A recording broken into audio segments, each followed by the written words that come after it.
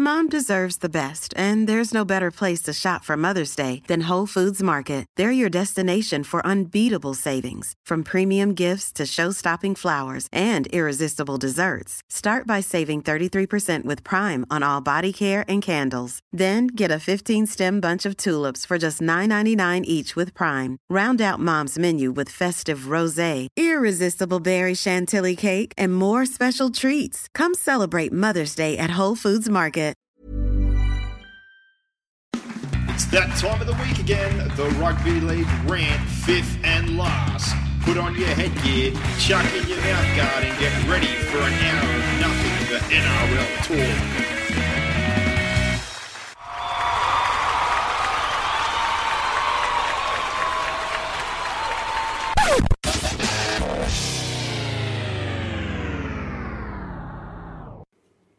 And after one hell of a weird season, we are now into the final round of the interrupted NRL year. And what a year it's been, Boxhead. It's been a strange one. Strange one, but we've got to be thankful that we got some footy. Oh, super thankful we got some footy. Super happy that we got all the way through, especially when circumstances started to change and, adapt on the run. We got some crowds back in, and it's looking like bigger crowds for finals. Which is positive. 50% possibly as of October 1. Fingers crossed everything keeps heading that direction. Well, there were 0 locally acquired cases today, so in New South Wales that is, so it's positive. Looking good for the ANZ side for us. Not rubbing that in for everyone out there, but if you're an ANZ member, I was always worried all year that we weren't going to get to maybe go to the grand final, but if they get back to 50% and it's about 40,000, surely we're sweet now. Well, I'm going Friday, Saturday this week, so good. Looking forward to it. And for any local fans, so like all the Panther fans out there that haven't been able to enjoy the home game, if they can get 50% in for the finals, there's talk. Some people were talking during the week that maybe they should consider ANZ. They should. To be able to let more fans go, which wouldn't be a bad idea at all. No. I guess if, you're happy. I think the first week of the finals, stadium. They're going to take the stadium, yeah. Yeah, I'd take the stadium just to get the first game out of the way. After that, I'm under the impression that they'll have to go to ANZ. I don't know, but for week 3, if I'm a Panther man and I'm a fan, I'm on a local and I haven't been able to go all year, the members, all the others, I want... It'll be ANZ. Yeah, the biggest stadium. It'd be a good idea. It'd be a really good idea, but things are trending upwards heading into the finals. Obviously, we basically knew the makeup of the 8. We now know that the top 2 are locked in. There's only one possible move left in the top 4, but it seems that that's basically unlikely now with the Raiders pulling their players this week. They're not really too fussed, obviously, about getting in that position, and I can't really blame them, given the fact they've probably got the Sharks now week 1 in the situation that they now find themselves in. So it pretty much seems like everything's locked up. It's pretty much locked up, yeah. There's a little bit of movement, but no. It's looking... Nothing major. Parramatta Penrith week 1 at Penrith in all likelihood. Yep. Storm Roosters at the Sunshine Coast or Suncorp Stadium. I'm not sure how that works. I think they will make them play that at Suncorp. You'd think so. It would be the Raiders and Sharks down at GIO, which is great for the Raiders, considering the Sharks situation, as we've just said. Probably rather that and one bite of the cherry rather than have a hard game week 1 in Penrith. Yeah. And then you've got Newcastle, who, if they win this week, potentially lock up that home final against Souths at Newcastle, which would be great for them in their first year back in. I think the home field advantage would make a big difference for Newcastle. So, they're a significantly better side at home, the record. That's what it's looking like, that, unless those results go the other way and South jag it, which would then mean it's at ANZ Stadium. But it basically looks like we've got our week 1 of finals. But before we get into round 20 and the final round of this season, let's do our set of 6. Welcome to the podcast. If you join us for the first time, if you've been on board long term, you know how this works. 6 topics, opinions, anything we want to talk about and tackle. 1 controversy again on the weekend, unfortunately, with 1 round to go, with some bunker decisions and the referees, which is not exactly great, and we don't want to be those people or be negative, but obviously it's not. It's really concerning. It is concerning. Yeah, it's concerning. That's the main reason we bring it up. And I know a lot of people blew up about the Sewer thing. To me, in all honesty, if you take a player out, whether or not you like it, to me, the suspension's warranted. And he's a repeat offender. And I love Jaden Sewer. I've been wrapping him up all year. My only thing with him, and as from a coaching point of view, he has to be told. He's got to dip more. Like, he cracks blokes. Yeah. He plays a fine line also, I think, this year with the shoulder charge. Yeah. A lot of times. He does wrap his arms, but there's other times I think he's got away where he hasn't. But his technique, his hit is so good. He doesn't really need to dip as much through his legs, or he doesn't arch his back so much. So there's a real fine line there, like the one with Lewis, where people are saying he's hit the shoulder, but if it skims off the shoulder and knocks a bloke cold out, we know how tough Lockie Lewis is. He doesn't lay down for anybody. No. He knocked him in the next week. He did. So if you're going to play that game and you're not going to really drive through your legs or dip as much, you are running a fine line. Crack a shot, 100% agree, all those bits and pieces, but I think if he has a little more dip and he hits in that target area on the ball, Hit him in the head. He'd flatten blokes. Whether you like it or not, he hit did. him in the head. Yeah. So I was a bit surprised about the blow up about that one. And again, they lost the player for the whole game. Yeah. And then on the flip side, to hear Andrew Johns and a lot of these guys carrying on, that ripped them off, that cost them the result. Well, what about Jackson Paulo going in and dragging his foot across the touchline? Yeah. Like, plain and simple, Souths weren't good enough. Honestly, for anyone saying that wasn't a sin bin, they're a moron. And they're not in touch with the modern game. I'm of the opinion that if Sewer hits him in the head like that and Lewis is out for the rest of the game, Sewer should be out for the rest of the game. Well, you're launching... I don't understand how we're still at a point within the game I that don't get it. the team who commits the offence actually gains benefit from foul play. Well, the other thing as well, to defend Accidental or not. he doesn't like an accident. Well, accidents do happen, but again, your technique and what you get taught in, which we're talking about, is dipping a bit better, dipping your back, driving through your legs. He doesn't dip well enough. No. He hits like a truck, considering he doesn't get as much angle or drive into his hits or his trajectory. But if he dipped a little bit more or bent through his legs, he'd absolutely cut blokes in half. He hits like a truck. Yeah. There's no doubt about it. But as I've said before, there's plenty of times this year where I thought, he's a bit lucky there, where he's popped a bloke with a shoulder or maybe tucked an arm in. I reckon he's a walk-up start for Queensland. Honestly do. I have a huge opinion of the kid. But that's something that if he's going to keep playing that game, a couple of times a year he's going to find himself at the judiciary. Yeah. So, as far as that one, there's other ones across the weekend, in particular the Paulo one, and then we saw the instant reaction after that. The touchy doesn't send it up to be referred. The referee blows it. We see the replay, it's out. Then for the rest of the weekend, every single thing got referred to the bunker, as you would expect, to be inspected. There's been the one the week previous with Collins. There's been plenty across the year where people have argued about different interpretations. It is concerning. And then you've got Ricky Stewart's blow up, which again I find funny that the media agenda is, Ricky speaking on behalf of all the coaches. It's all well and good for Ricky, but when Ivan Cleary barely made a veiled comment weeks prior, everyone got stuck into Ivan. Ivan's such a bad bloke, and Ivan goes off the handle all the time and all this kind of stuff. Very good point. And I'm not defending either way of coaches, but I'm like, exactly what we talk about all the time. 360 the biggest dick rider, Ricky Stewart dick rider. Just they are just unbelievable. Don't have an agenda. Just be blunt about it. Ricky Stewart's done a fantastic job. Same deal again. Big fan of what's happening down in Canberra, but timing's one thing. And they dislike Ivan. Timing's one thing. Right now, around 20, it's all well and good to blow up before the finals, but plain and simple, and I know some Canberra fans weren't happy about it as well. I watched that first half. Whether you liked or not what the Warriors were doing or saying they did the same things, to me, in all honesty, I thought the Warriors turned up to play physical.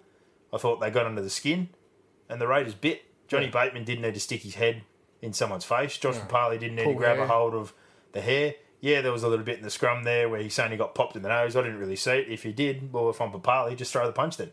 Yeah. Sort the bloke out, take the 10 and get on with it. The Jack White and sin bin, I didn't agree with it, no.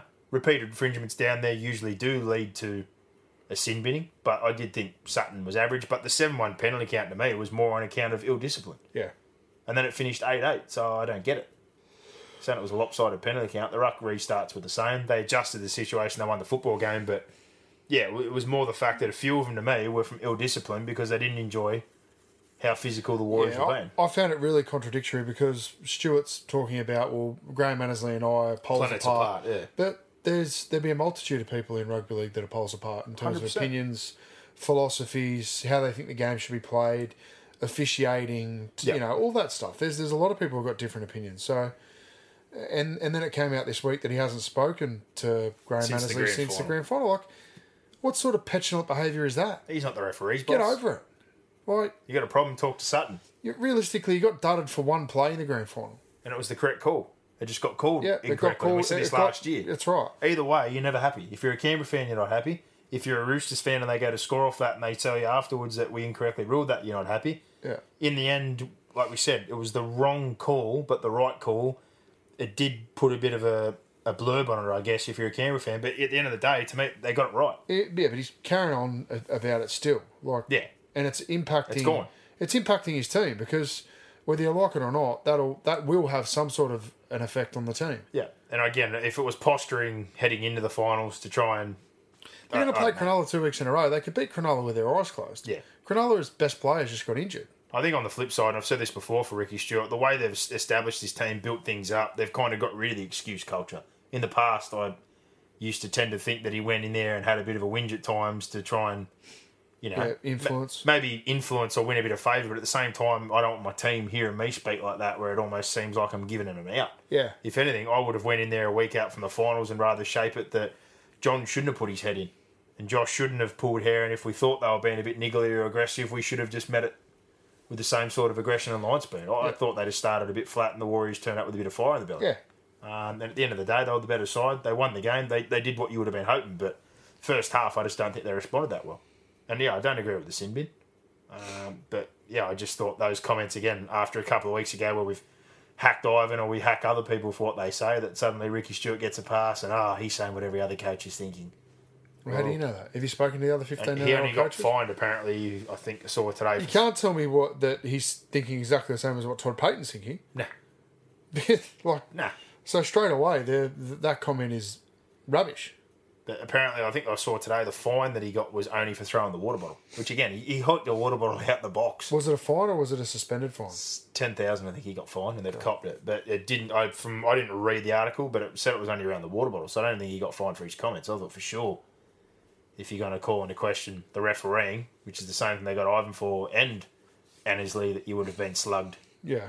But I think you just don't need it out from the finals. If he's looking to win some influence, all well and good, but the team's been punching above their weight. I wouldn't give him any excuses. I would have used it the opposite way. Bit similar circumstance, what we said about Ivan in that second half with Penrith. I would have more used that as a circumstance to say that we need to be better. Yep. So I can't defend Ricky Stewart on that. And no, I'm not going to. I will say, on the flip side, though, it was more the double standard in the comments, but I do have concerns, like everybody, about the bunker and the referees' inconsistency and interpretation of different rules. And fingers crossed that we don't see anything in the finals. In particular, the one that really got me was the call in the Para Broncos game, where we had the infringement where Henry Perenara is called knock on. They've gone to score the try, and because it was the opposite and he's blowing his whistle, they say we come back to the play the ball. I'm like, well, they've gone on to score. Yeah. Why do they cancel each other? Like, that's not a fair result. If it's a try-scoring situation and you've got the call wrong and we've gone to the replay and they've confirmed that, why is it not a try? Yeah. It was played out fairly. Just let it go. But agree. A little bit of concern, but I'm going to be positive, as we generally are on this show here, and say that hopefully we're going to have a cracker final series and we're not going to have any episodes like this where we need to come on and discuss something like this or have fans attacking each other saying we were robbed or vice versa. I really hope that we don't have that situation. Yeah, you're probably going to get one.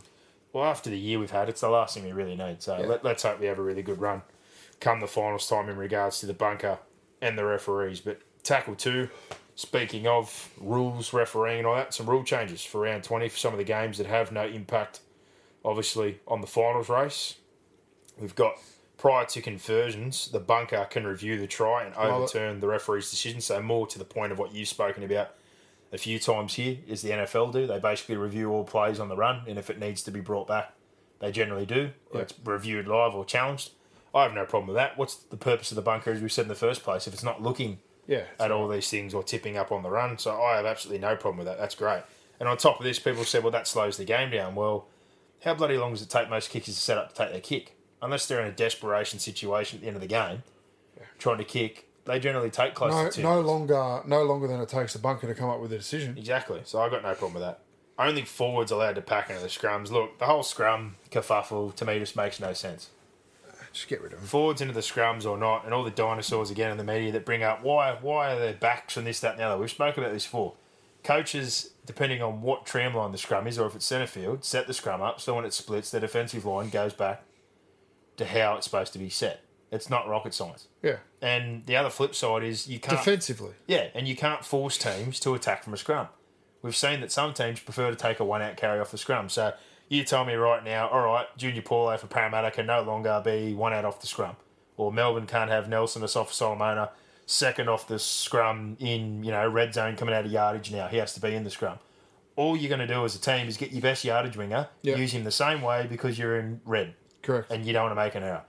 Parramatta's going to do the same thing. If it's not Junior Paulo, it's going to be Blake Ferguson. You cannot force people to use the scrum as a backline shift. And there's only a handful of teams still, and we spoke about this before we come on, that actually use scrums in good ball.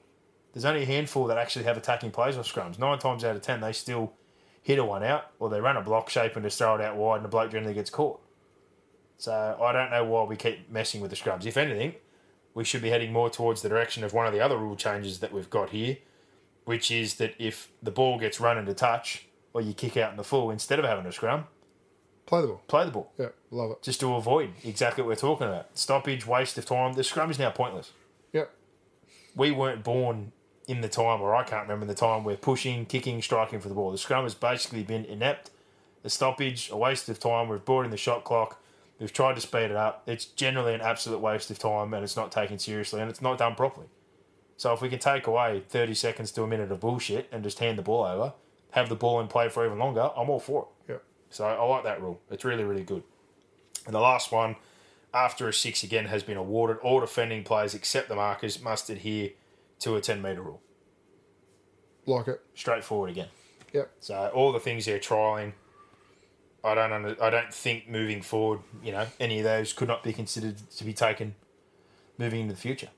If we can take a few of the situations where let's have a look at them, and it's not going to hurt. The games aren't impacting, as you said, so let's have a look at it. I like it. In particular, the one with, like I said, the handovers and just getting to play the ball, I'm all for that. The less situations where we need a scrum, all well and good. And that clock just serves as a rest clock, basically. 100%. And like I said, the forwards into the scrum one to me is just irrelevant because you use that given the situation you're in. If you're in red, it's not going to change the way you use that first play, whether it's a front rower, one of your best winger carries, or a good strong carrying centre. Teams aren't going to change what they're doing just because you forced them to put 5 forwards in the scrum. I think they can nominate 1, apparently, not to be in. Yeah. And the bunker should be doing the job that they're going to get it to do this last round. So I don't really think most of those were rocket science, but all 4 those. Tackles 3. Manly. Their season's over. Tom came back on the weekend. That was the big thing that a lot of people were holding on to. That's going to turn things around. Obviously, after a long layoff, you're not going to have the greatest game on earth. You made a couple of errors, and you come out with another injury. Yeah. But I guess he looked underdone. Look at Manly as a whole this season and what we talked about mainly beforehand. Depth is an issue. Can they back up what they did last year? The 2 hooker situation we spoke about from the start was always going to be a big concern. Yeah. And when you're that top-heavy on your salary cap and the way they've managed things the last few years, it'll come back to bite you on the arse. And I think this season, the proof's been in the pudding. Cherry Evans is on $1 million plus. Both of the Turbos signed a similar deal of close to $900,000. Tap out Fanua Blake, who we're now seeing walk out the door, which I'm pretty sure they're happy to happen. They're not happy they're losing a quality player, but his contract bumps to $850,000 next year. So you've almost got 5 guys taking up almost half your salary cap. Yeah. It's absolute insanity. So I'm more looking at it now going, well, where to from here? Because you're still tied to both of those Trebojeviches long term. Yeah. Jake's been affected by not having good nines, his brother, and obviously a lack of depth in the side. So that lessens his impact. He's almost had to play as the second half at times and been, well, not underwhelming, but his role's certainly changed for someone you're paying $900,000 to. Cherry Evans is carrying way too much burden, but again, he signed a lifetime contract. Yeah. They're too top heavy. Fanua Blake, who are you replacing him with? You know? The 2-9 situation, like they're talking now, they're going to re-sign Fanu, which is all well and good, but apparently his court case isn't until mid-next year. So you're not solving the problem. Like, I get that you want to hold on to a player. Meanwhile, Coruscant's gone. Levi's not going to fix your problem, which we talked about before. Realistically, you don't know what's going to happen with Fanu. So I think you actually need to go and, like, someone like Tom Starling right now at Canberra. Yeah. I know he's probably happy to stay at Canberra, but as we spoke about before, if I'm someone like the Titans, I can offer him a starting position in a good side. Yeah, and you know what? Gee, a fortnight before, they probably would have made a play for James Tarmo. There you go. If it had happened a little bit earlier. Less coin, different situation, trying to reshape. Good leader. As far as, a few of those top-heavy contracts, they may be getting out of one, but there's still a couple there. Yeah. And, like, for Tom this week, I know Origin gets brought up. Everyone keeps bringing up Origin. Freddie says he's the first one guaranteed in the squad. I stick by what I've been saying for a month now. If I'm Manly, I'm sitting down with a bloke. I'm going, you haven't barely played football this year. You've had a million soft tissue injuries. Who are you getting paid by? Like, we're paying you close to a squill. Origin's not on the radar. This whole off-season now Is to recover and make is sure for you're you right. to be ready to go, because one Origin and you break down again is not helping Manly. Yep. Manly are in too big a hole right now and have too many holes to fill. And then the half spot, Dylan Walker hasn't re-signed. I've liked little bits I've seen of Cuss, Schuster, long-term a solution. Do they stick with him straight away? They're talking about bringing Foran back. Like, there's a lot of questions to be answered at Manly, but they need to figure out who the halves partner's going to be. They need a solution at 9. They need to get their fullback healthy. And this little bit of cap relief they're going to get in the situation here with Fanua Blake needs to be used to fill up 2 holes. Number 1, Paseka's probably going to have to step up, and they're going to have to get someone in that rotation. But Joel Thompson's also going. So they've got a back rower hole, and Corey Waddell walking out. Yeah. So there's multiple holes here that Absolutely. can't be filled overnight for Manly. And for a lot of people that had them as premiership contenders, certainly didn't have them there. I put them, I think, at the bottom of my 8th, 7th or 8th. But I had them out and then moved them in. there's a lot of things that have been opened up here that they've got to address this off-season. But Yeah. first one starting for me, make that money spread to more players in your squad for one. But number 2, Tom, there's no way I'm letting him play Origin. They have to sit down and talk to him. Yeah. Agree. Have to. Agree. Yeah, that one I just found crazy. Tackle 4. Resting versus playing. Again, today, some people blowing up that TV, media, Fox, everyone, 9 will be blowing up that teams are resting players heading into round 20. But, like, again, let's be serious. They're trying to win a competition. They've established their positions, different circumstances, like the bubble. Melbourne, for example, this weekend. We've got guys that have been playing the last few weeks, needled, busted. They've got themselves into the position. You're second, you're locked in. You're the last game on Sunday, so you're going to have the shortest turnaround possibly in the week 1 of the finals, and you've got nothing to gain. Why, for 1 week, is it an issue to pull some players out for the whole purpose of the competition, which is to try and win it? Yeah. Well, look, For 1 week. there's different stakeholders have different values and different things they want. From the team's perspective, for I 1 totally week. understand the. I totally understand the resting. From the TV network's position, I totally understand their frustration as well, because the product isn't going to be as attractive. I'm not sure the best way around it. At the moment, the clubs are doing nothing wrong. They're doing what's well within That's the what rules. you've got a squad for. So, I'm not sure why it's become such an issue now. Like, traditionally, it happens every final round of the season. Well, of all seasons It happens as well. every final round of, your NFLs, your basketballs, all that. They all rest. We've had stop, restart, pre-season start again. We've had more injuries than we've had before. We've had rule changes, extra fatigue, extenuating circumstances with the bubble, probably more mental pressure, time away from like all these other tolls.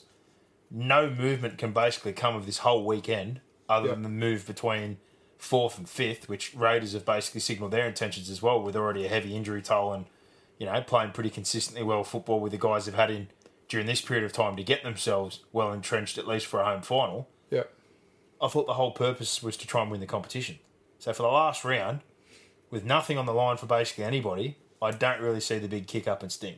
No, I think it's smart by all the clubs that are doing so, aka Melbourne resting the majority of their squad with a lot of guys with niggles and injuries, to focus on the finals. Because come week 1, you win that game, you go straight through to week 3. The Roosters, lesser as far as who they've rested, but they've treated the whole year differently with the strength of squad that they have.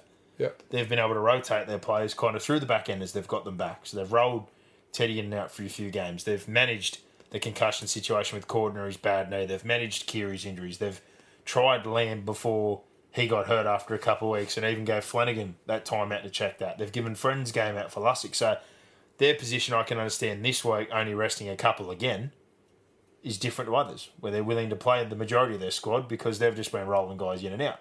The Raiders have got nothing to gain. They've lost a stack of players. They've had a lot of guys playing extra minutes or as middles who are edges in different positions for a long period of time. They're putting all their eggs in one basket for week 1 at home to blow the Sharks off the park clearly. Again, don't see the issue with it. I don't have an issue with it, yeah. Newcastle the last few weeks, knowing they can't improve, rolling a couple of guys in and out. Yep. I just... No issues. I'm with you, mate. I don't have an issue with it. And as I said, you can totally understand each team's perspective on why they're doing it. And then you've got the other end of the spectrum where someone like Penrith hasn't been resting players unless they've had an injury or an issue. And they've done that again this week. So Crichton's had a full year. I think Kickow had a full year and a couple of niggles. And Edwards has had a couple of knocks or hamstring issues. They rested him this week. So they're only really resting guys. Same deal again. Have knocks or niggles that could turn into bigger problems. same as last week with Tarmow having a bump and Coruscant with these injuries. They're riding the hot hand because they're young. They're probably fresher. They've got guys that don't have as many war wounds. Different ways to play it out. But I just was really surprised about the blow-up this week. Yeah. In particular, those few squads in particular, your Storm or your Raiders that have had a big toll, that are just worrying about the finals campaign. Like, I really don't understand why people would be surprised that teams are doing what they're doing when there's nothing to gain. I really don't. Makes no sense to me, but... Yeah, again, you're just looking at different stakeholders with different goals. The TV networks want audiences and money. The teams and players want to win a comp. That's it. Simple as that. Simple as that. Tackle 5, Brisbane Broncos situation. Apparently we're getting closer to a decision. Still thought a few weeks ago, as I said, that the CEO should come before the coach. Apparently now they had a list of 10, even though those two guys are still the favourites. It's all still a kerfuffle up there to me. It all makes no sense. If you basically know that they're the two, I know they're saying we have to go through a process, but you're basically wasting your time with the other 8 or 9 candidates that you're talking about, if you know they're your two blokes. Yeah. The biggest thing is, and I can understand it, we said it before, I still think you need to sort out the CEO. Or if you're going to change the GM of football, or if you're going to change anything on the board, because at the end of the day, those guys are the ones who are going to be working with a new coach. I thought those moves were more important.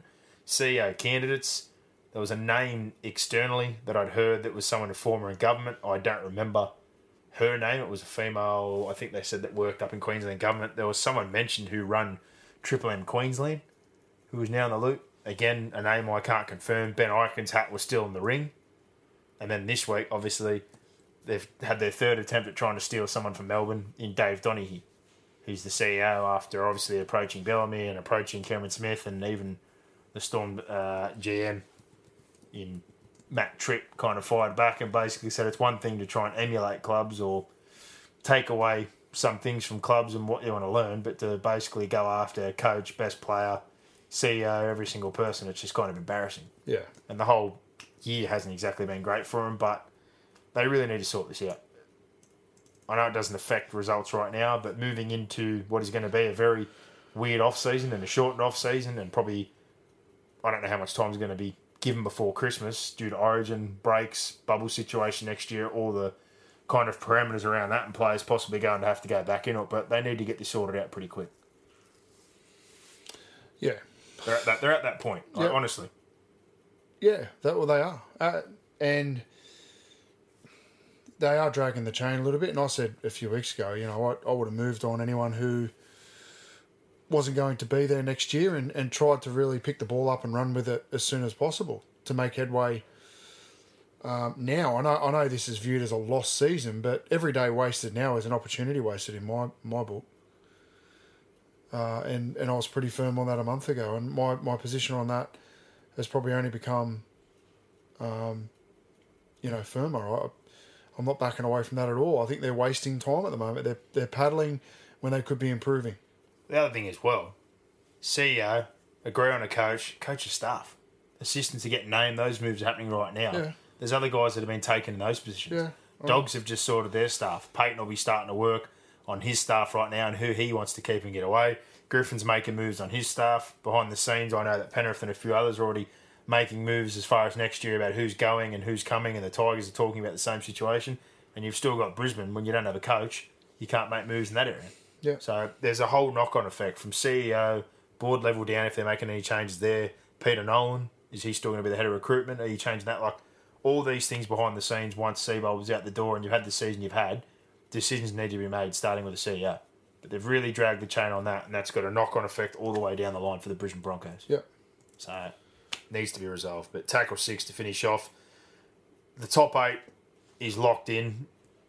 Everyone's in a different situation, but the poor Sharkies after last week, wow.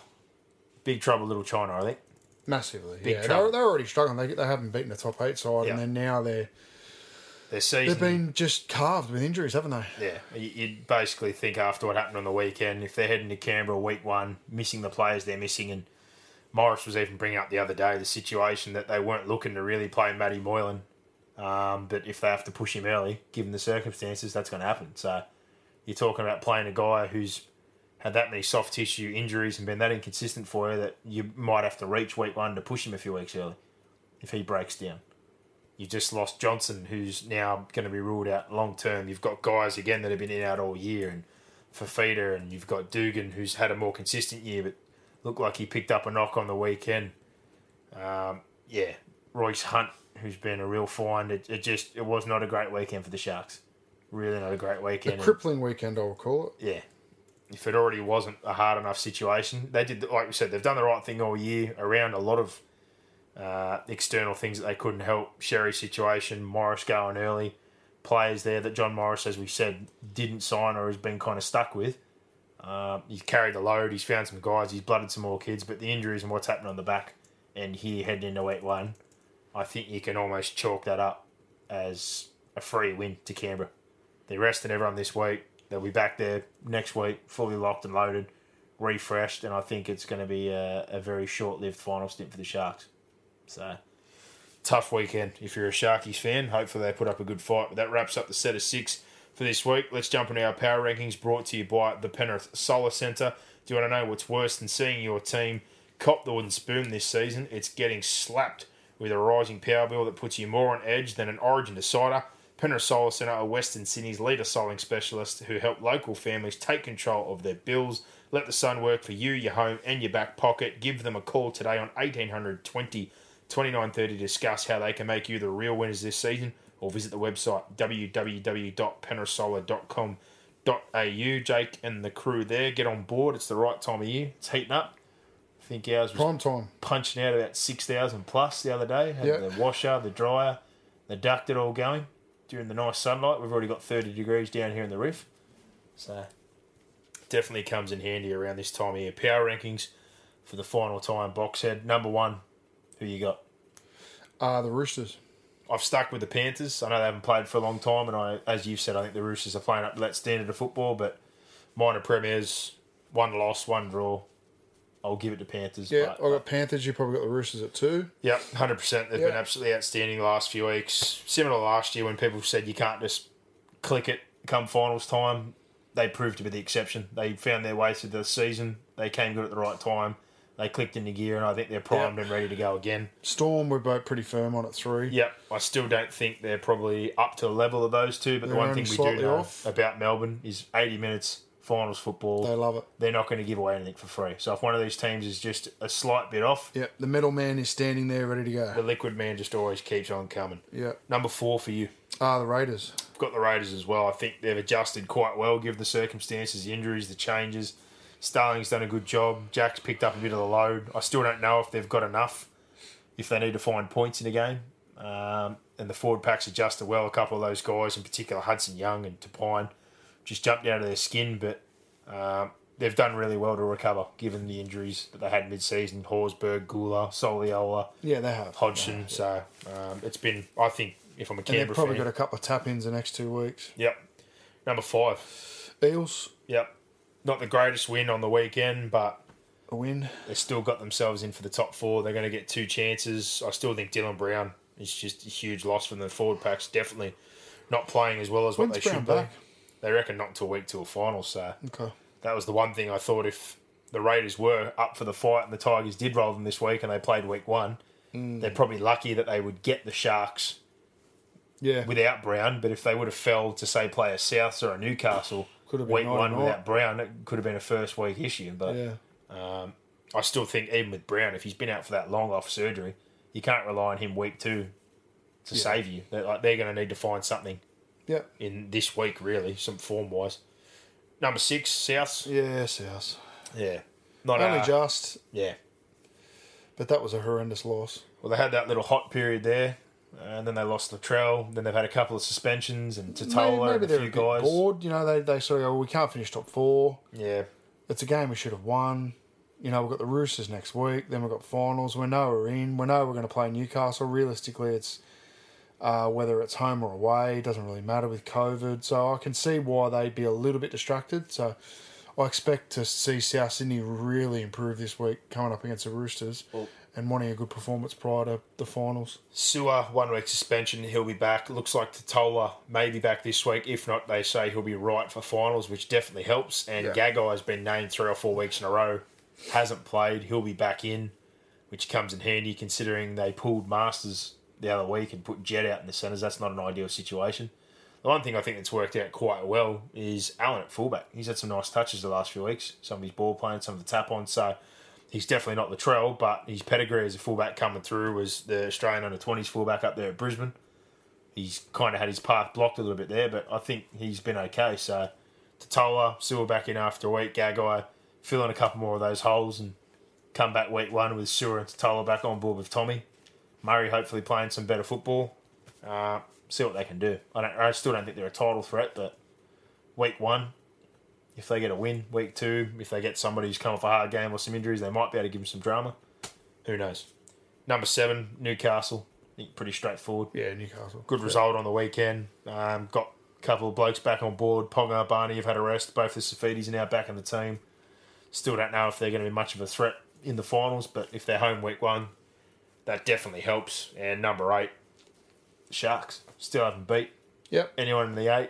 Some really bad injuries on the weekend, but at the end of the day, people can complain all they want or say they shouldn't be there. And I know the Titans are coming good now and the Warriors were coming good for that period of time, but over the 20 rounds, obviously, they've won enough games. They beat the teams under them, and that's the reason why they're in the position they're in. Do I think that one or two of those teams outside with less injuries and the form they're coming into would be more competitive week one, given the circumstances now? I do.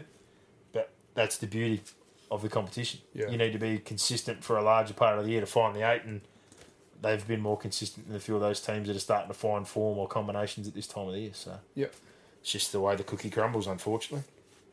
But there you go. Power rankings for the last time this year, brought to you by the Penrith Solar Centre. Give them a call, 1800 20 29 30 or www.penrithsolar.com.au.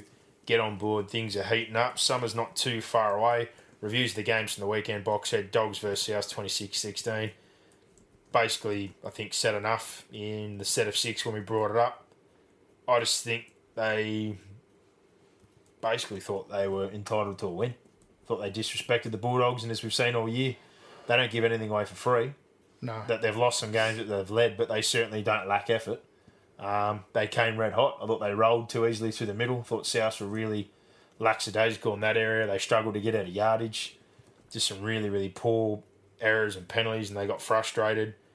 That's one thing in some of their worst games this year is more just their ball handling and putting themselves in bad positions. But the Dogs were great.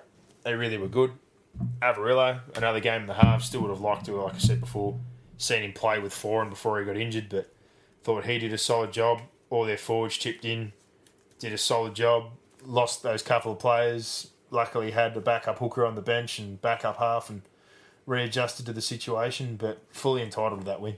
And I think, been saying it for weeks as well, I know that Brisbane had beaten them head-to-head, but their season as a whole, compared to Brisbane's as a reflection, I really didn't think they deserved a wooden spoon. So the chase is not over, but it's still really hard, given what Brisbane's dished up this year, to see them winning this weekend. Yeah. You'd like to think they'd fire up for a local derby, last game, Darius Boyd send-off, etc., etc., but if the Bulldogs do end up avoiding the spoon, I think it's well-deserved. Yeah, well, after that type of win, you know, my thinking around it was that they probably deserved it because the last, you know, they had their chance against Brisbane and bombed it, but they're just a big scalp. It's a top 8 team. Yep. Brisbane haven't got anywhere near teams of this calibre, so right at this point in time, Brisbane thoroughly deserve it. They've been smacked around a lot more than the Bulldogs, no doubt about that. Against terrible. They've had a lot of issues off the field. Not to say that the Bulldogs haven't, but they've got better cattle than the Bulldogs, let's be honest. Yeah. But, you know, the effort of the Bulldogs, it would be hard to see them get the wooden spoon because based on effort, they certainly don't deserve it. But, you know, you need talent and effort. So this will be an interesting round. I can't see Penrith getting rolled by the Bulldogs, but I could definitely see the Broncos pulling one out and defeating the Cowboys, particularly the way the Cowboys are playing and the fact that it's Darius Boyd's last game. Brisbane are going to want to end this wretched season on a high. They've never won a wooden spoon. So, yeah, I could certainly see Brisbane winning and relinquishing that unwanted award and handing it back over to the Bulldogs, which would make it probably twice as heartbreaking for the Doggies because they probably think they're avoided it at the moment. But, you know, if it landed back in their hands, it would be a real disappointment and probably very undeserved. Yeah, I totally But this agree. game, South were just off the ball. bombed a multitude of tries. So Jed's dropped, like one-handed going in, right, mate? Just lazy. 2 arms, Lack dive of awareness. in, get low. Lack of care. There was a couple lack of concentration. ripper try saves by Jackson. Jackson pulled 2 up. Murray was almost in. Cody Walker looked to shoe in and got pulled down. Tolman, I know he's off contract and he's not the most impactful player, but he worked his ass off. He had another good game. And probably appropriate result for Jackson's 200th and what he's dished up for that club. He's got a lot of war wounds and probably is a lot older physically and mentally, given the circumstances he's been in for the last few years of his career leading that club. But probably no one more deserving of a win, given the circumstances, given the year and in his 200th game. Yeah. He was great. But for Souths, like we said, few things there. Play one kick from Johnson off that break, I just didn't understand. The bloke wasn't in the clear even when he kicked it. He had a man right next to him. That was blown. The 2 or 3, like we said, that were saved. Jed's drop over the line. They had ample opportunity. And to say that they were robbed or anyone to bring up the sewer sin bin, like Jackson Paulo, no try. You got 6 points for free. Yeah. So you can't complain. They just weren't up to scratch. They need to be better. And going to have to be better, obviously, come finals time, and they're getting basically a finals type team this weekend. They're resting a few players, but we all know how stacked the Roosters are still. So I think they're going to cop both barrels, and if they're not ready, if they get dusted this weekend or have a bad weekend heading into, say, Newcastle, in Newcastle with low confidence, could be all done week 1, season over. But let's hope we get a ripper. Usually Roosters Rabbitohs is a good game of football. Panthers Cowboys, this one up there, wrapped up the minor premiership, and why I don't think they played for the full 80 minutes. I think, as we've kind of seen all year, which is one thing for Penrith, whether they've only played for 40 minutes or 50 minutes in a game or had a bit of a cold spell, they're just that good across the park. They're in the patches when they're on. They'll just rip you to shreds. Their left side in particular, again, Jerome Luai, playing square, playing nice and wide. Kickout on the outside, you've got to be accountable to him. Crichton, offloading, physical, one of the best catch passes you're going to see on an 18-year-old. Like a lot of centres that have had 10-year careers don't have the catch pass division, the ability to play square that he does. Get up for the football, kick out skittle and blokes and getting up for footies as well. Not only is Luai good on the outside, he's ball playing, his short stuff, but the fact that as soon as they get lazy on the inside, just tracks that all game, and the moment it starts happening, cuts back in. Makes inside defenders accountable. If you're not tying in, if you're not talking, if you're not connected, he finds seams there. But they've really been the story, I guess, for the run in here, how hot that left-hand side's been, and all the talk about Nathan all year. I know Luai's starting to get some of the raps, but I honestly think out of the two of them, especially in attack, I know Nathan's playing that more behind-the-scenes role at times and kicking and controlling the side, but Jerome's just gone to another level. And later on in the game, the right-hand side got in on the action. Nath set a couple up. Obviously, get over. Had a nice one there from an offload where Crichton rolled around the other side of the field. Nath backed up as any good half did and threw a ripper pass with a small window of opportunity back inside to Naden. Cowboys, they had some moments in the game, but Penrith were never under threat. Ugly game, wasn't it? Yeah. Ugly game. Penrith was scrappy second half, but to be excused, and they got the job done. They did what they needed to do. Yeah, won the minor premiership. It's a tough day trip, especially under the current conditions. Yeah. And, the Cowboys, they're just begging for this season to be over. And I guess probably the upside, again, like we spoke about the last few weeks, if someone needed to be rested or if they were good to go, Penrith have catered to that situation. So they took the opportunity here. Appy's concussion, no risks, and Tamau a bit of a knock, no risk. They gave minutes to Kenny. Catewell got extra minutes. Hetherington played his first kind of stint. Lane, who picked up extra minutes for Tamau. So a bit of benefit in rolling a couple of guys in, and it wouldn't surprise me again this weekend. We've already seen some changes while we've been sitting here. I've looked at the lineup. There's a few guys on the outer of that squad. It wouldn't surprise me if they made a few late changes again. Yeah. Just given the circumstances and who they're playing. But Cowboys, their edges have been poor all year. They were poor on the night. They've just got to figure out what we've already talked about for next year, where they're heading. Get Morgan healthy, put him in the halves. Is it Clifford? Is it Drinkwater? I don't know. I really don't. I don't think they know. There's been talk about Brandon Smith going back up there. Well, I don't know what kind of sense that makes to me when I think Cotter's been playing well and they signed Robson on a long-term deal and I thought he was good before he got injured. Like, how many hookers do you want to stockpile or spend money on? Yeah. That didn't make sense to me when you've invested long-term in Robson, who did show good signs. So it doesn't make sense, no. Yeah, Holmes has had some moments at the back end of the year. He definitely needs to come back better. There's definitely going to be some players joining Cooper on the outer, but yeah, I think we've seen they're planning for the future. Talangi, Perret. They got an exemption, I think, to get Ben Condon in for his first game of the weekend. He's from their development squad. So, last round, haven't seen the lineup yet, but I'm assuming similar deal again. Just play those guys. Cooper's farewell, and Todd Payton takes over. Fresh approach next year. Yeah, potentially some faces. See if he can take what he took from the Warriors and that attitude and what he brought to the group. And it'll certainly be a new chapter for the club, that's for sure. Yeah, 100%. Eels, Broncos, 26-12. Very scrappy. 20 to 6 at half time, but for Parramatta, second half, the only try. Scrappy pickup from field, basically, going the other way. They were impatient. They still aren't punching enough through the middle. Doesn't look as slick. Moses, the talk, and again, you hear like that he's regressed or taken a few steps backwards. I don't even think it's so much that. I think he's just feeling the pinch that much that he's just trying to fire a bullet on every play. And if not, he's the complete opposite where the week before, like say, when the Penrith had him under pressure and he's on the back foot where he's literally just not on the ball. He's not trying to dig him out of a hole and he's too worried about kicking rather than trying to find a way into the game another way or them trying to break out of their boring one-out carries and yardage or get some width or throw something up. Like they haven't really grown or developed at all during the year. They started this powerhouse forward, packed it, offloaded the football, created second phase, rolled off the back of it. And in particular, they had a dominant left edge. The right edge is very, very good, but they didn't seem to play a whole lot there. That hasn't really been worked on. That hasn't really been built up. The forward pack's slowly been blunted a bit. The offloads have sort of stemmed. They've just become predictable. Yeah. And take Brown out, as we said, who had that sort of X factor to be able to get the football, relieve a bit of a pressure, take the line on, just something from a little bit of point of difference or a bit of confidence for a 19-year-old that's just gone missing.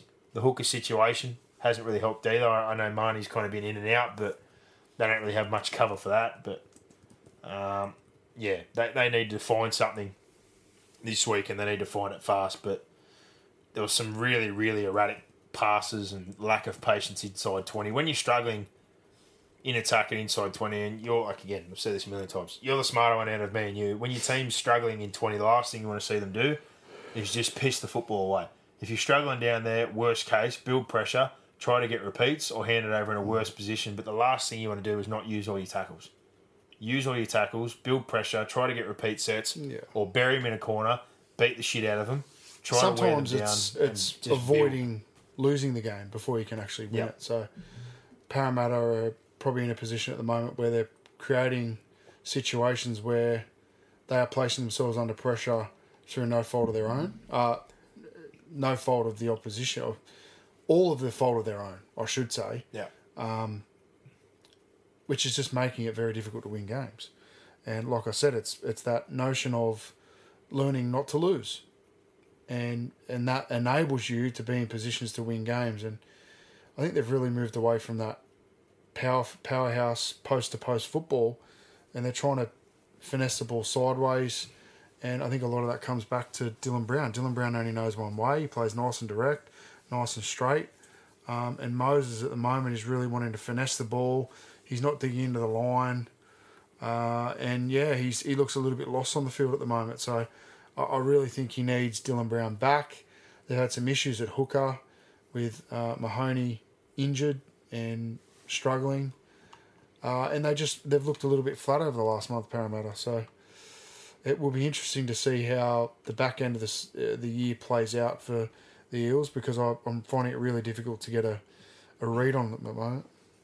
Yeah, 100%. And I think, Gutherson's obviously tried to patch up a little bit of what's been missing there as far as ball playing and found some luck on the weekend. But again, let's be honest, they played the Brisbane Broncos. If there was ever an opportunity to play your way back into form, that was it. And they weren't overly convincing. So hopefully they can find a bit more continuity this week up against the Tigers. Don't know what you're going to get out of them, in all honesty, but Benji Marshall's last ever game for the club, you'd like to think they're going to pull out all stops this weekend and try and get a win. Chris Lawrence as well, who's been a long-term servant, been there forever now. I think debuted 05 or 06 for crying out loud. So they've got two long-term servants there that they should be fired up to send off in the right way. So Parramatta need to be up for this game, I'd assume. Need to definitely fix some things up. But Broncos, I don't even know what to say. They'll average again, really. I think that Parramatta played to a pretty low level and, they just pretty much same old, same old. Wasn't a whole lot positive to speak about, and the sooner the season ends for them, the better. Absolutely, yeah. Manly Titans, 42-24. How good? Outstanding. Absolutely loved it. Tell us what you're thinking, mate. I really fucking loved it, mate. I'd like, honestly... I loved my team beating the fuck out of Manly at Brookvale. I only said this to Dad the other day. I was like, Dad, I think things are starting to turn. All right? The Gold Coast, there's no noise. They're signing key players. And then in my situation, you've got the Melbourne thing. Players are going. There's talk about the Fox. Smith retiring. Maybe the wheel's starting to turn, mate. The Patriots lost Brady. Yeah. Maybe... The Falcons led by 20 and decided to lose I was going to again. say, maybe your sporting time's coming, but then the Falcons did what they did this weekend. But Yeah, I still think the Falcons are all right. Like, I don't. You watch them. I watch them, and I don't think they're a bad team. But the played Titans, two good teams, and they've fucking found. Yeah, like we just spoke about with Parramatta, the Falcons do not know how to not lose. They need to learn how not to lose, and then they'll win. Anyway, the Titans. Yeah, well, consistency in key positions, good coaching, a simple game plan, strong defence. Basically, all fundamentals and just key areas that you put into a team and hope they would follow. Really, learning without a lot how of instruction. not to lose. They are not making those same Good dumb attitude, good fucking discipline. errors that they've made for so many years.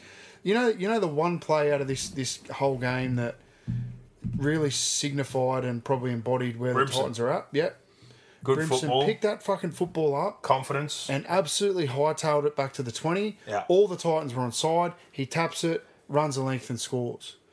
And that was the most exciting but the most fulfilling part of watching that game on the weekend. That's coaching. That's coaching. That's effort. That's fundamentals. That's just a really, really simple play that has a huge, huge impact on the result. And it was lazy football from Manly, but lazy football isn't exposed without good football on the other side. And I think AJ Brimson's improved out of sight in the last 5 or 6 weeks, but Fogarty, it doesn't. Can't Fogarty's get enough credit for what he's coming in and done. unbelievable. He's been unbelievable all year, but just the impact that Brimson's had now that he said to Holbrook, "This is where I want to play." Holbrook's picked him there. He's been consistent. He's backed him, and his development is really starting to excel. So And I look at it all looks exciting. yeah. But I'm, I don't know. I just want to see it in the early rounds next year because it's easy to sort of play this way now when you know you can't play finals. So there's that part of it as well. And we've done this a few times. But I think it's this plain and simple, right? The recruitment decisions they've made, I think there's some big names, yes, but I think they're different to the Haynes situation in the sense that I don't think these guys of character and the situation they're in now will come in and derail or change what they've done. So what you'd like to look at, and you know this yourself as a coach, if you've come in, got around these good kids, found your Fogartys, given game time to Spry, Furmore, Stones, all those kind of guys, worked your way through this group, found a couple of good outside backs, found a pretty steady spine, it looks like now, maybe long term again, maybe it's Taylor, maybe it's not, depending on how next year goes, contract negotiations, price, etc. Hooker, really good forwards come in with a couple of good young forwards. If they buy into what the culture and what you've been established and the fundamentals of what you guys have been doing now, and you add Tino, Essie, Fafita, and they play to their ability mixed in with what you've got going on. Mom deserves the best, and there's no better place to shop for Mother's Day than Whole Foods Market. They're your destination for unbeatable savings, from premium gifts to show-stopping flowers and irresistible desserts. Start by saving 33% with Prime on all body care and candles. Then get a 15-stem bunch of tulips for just $9.99 each with Prime. Round out Mom's menu with festive rosé, irresistible berry chantilly cake, and more special treats. Come celebrate Mother's Day at Whole Foods Market. I think finals would be on the radar. Yeah. Depth may be an issue, like some teams, but again, that's part of this rebuild. But I see a lot of positives there. I see a half and a fullback that are definitely in there for the long term. If Taylor gets to some sort of solid semblance and they redo the contract at a reasonable rate and he plays to a decent ability, maybe he is at the Titans moving forward. I don't know. 9 still needs to be sorted, but I think they've got enough out of whoever they've played there for this season. I don't know who they go with next year. I definitely don't think it's going to be Pete or Aaron Clark, but he's a cheap young option that they'll probably keep around. Rain seems to have been his option when he's been healthy. Absolutely. Again, not costing you an arm and a leg, so it's not something you have to put your house on long term. It's flexible, but I like Spry, the few games I've seen. I've liked the bits of Semi I've seen in fullback, centre wing, anywhere that he's basically been played by Holbrook. The ability to turn around the attitude of a couple of guys that look like dud boys in Peachy and Jared Wallace in particular, who for a while there I was just like, do you want the Titans to lose with the errors and penalties and just the carry on? Like, when you do all these things and start to head things in the right direction, if the few players coming in buy into the same principles and the way that Justin Holbrook's building it, there's a real possibility that with good health and similar form that they're playing finals football next year. Mm-hmm. Honestly. And the biggest wins of all, again, like any of the real bad contracts that you wanted to get out of, they now have. I know, unbelievable. They froze out Cartwright basically from any move, any negotiation, anything, to the point where after 6 or 8 weeks where he's been back in Sydney trying to find any interest or any sort of deal, no one was interested. So it basically came to the point where either come back or leave. And they've got out of it with a year to spare. So they've basically, with him and Boyd, found another $1 million back in the cap just from 2 moving on for different reasons. Boyd had a combination of injuries, homesickness, a lot of things that, again, the club probably would have been happy about, because when you invest in a player, you'd like to think long term it works out. But if someone's got head knocks and other issues and they're missing hope, like, that's just one of those situations you can't help. It's unfortunate. But the Bryce situation, I think they're in a real win right now, because for a few years they weren't winning. Brennan stitched them out with an absolute shithouse deal, let's be all honest. A lot of the bad deals are gone. And the only kind of 2 left coming into the season now that you would have considered looking like bad deals was Wallace and Peachy, and he's got them playing some all right football. And Taylor's contract, same deal. Definitely not worth that sort of value, but if you can get him playing decent football and potentially negotiate longer term at a better rate, who knows? He might stay for half the money, he might play to that sort of ability where they go, all right, you've won for the last few years, maybe it's time you repay a little bit of faith if we're going to keep you around. I don't know. Yeah. A lot of signs are positive. For Manly, there wasn't a lot of positive take out of it. Tommy comes back. You expected him to be rusty, and this is the thing. You shouldn't be relying on one player to turn your team around. And that's the way they've built this side. They've paid too heavily for a couple of guys. One of them's going to be moving on. They're losing Thompson. The hooky situation's no clearer. Fanu's potentially still got issues, even though they're trying to re-sign him right now. Halves partner. Do you push with Schuster? Do you go with Cuss? Do they bring Foreign back?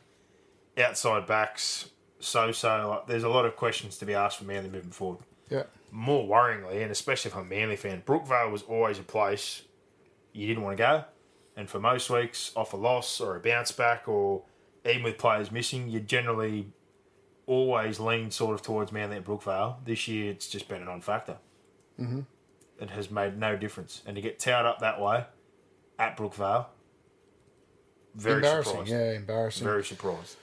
I was shocked at the market disparity in the betting market. What did I say last week? If there's one bet I was happy to take, we both said it. You guys on the outside, like, man, I thought that one was just ordinary. I thought at worst maybe you make it a pick 'em market if you think Tommy's coming back, but I didn't think Tom suddenly swung the game 2 tries or whatever in the favour of Manly, given their form.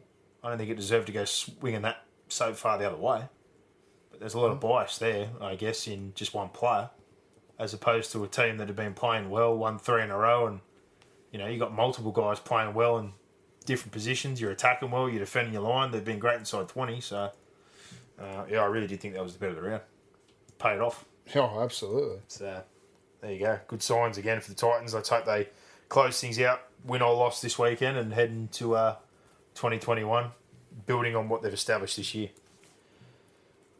Storm Tigers 50-22. From my perspective, they scored at will, but still some issue defensively. And yeah, I don't really know. I still get worried when people say, well, they just in second gear. At times, yeah, I think they were doing what they needed to do. When they wanted to click into gear, they found points. When they leaked those couple of tries in a row, straight away, when they put the foot back on the throat, similar to the Cowboys, they found points quite easily. They carved up both the edges. They rolled pretty easily to the middle. Tino, Nelson, etc., all good. Smith was in control. Hughes improved out of sight this season, etc., etc. But it really worries me up against, again, what we've talked about. What's moving ahead? Surely, I'm sure they'll elevate and they'll be a lot more keen and they'll show a lot more resolve defensively. But in particular, some of the decisions around the middle And then on our right edge, which is the dominant left-hand side of both the Roosters and, say, the Panthers, heading into finals is a real worry for some of the soft tries that have been let in.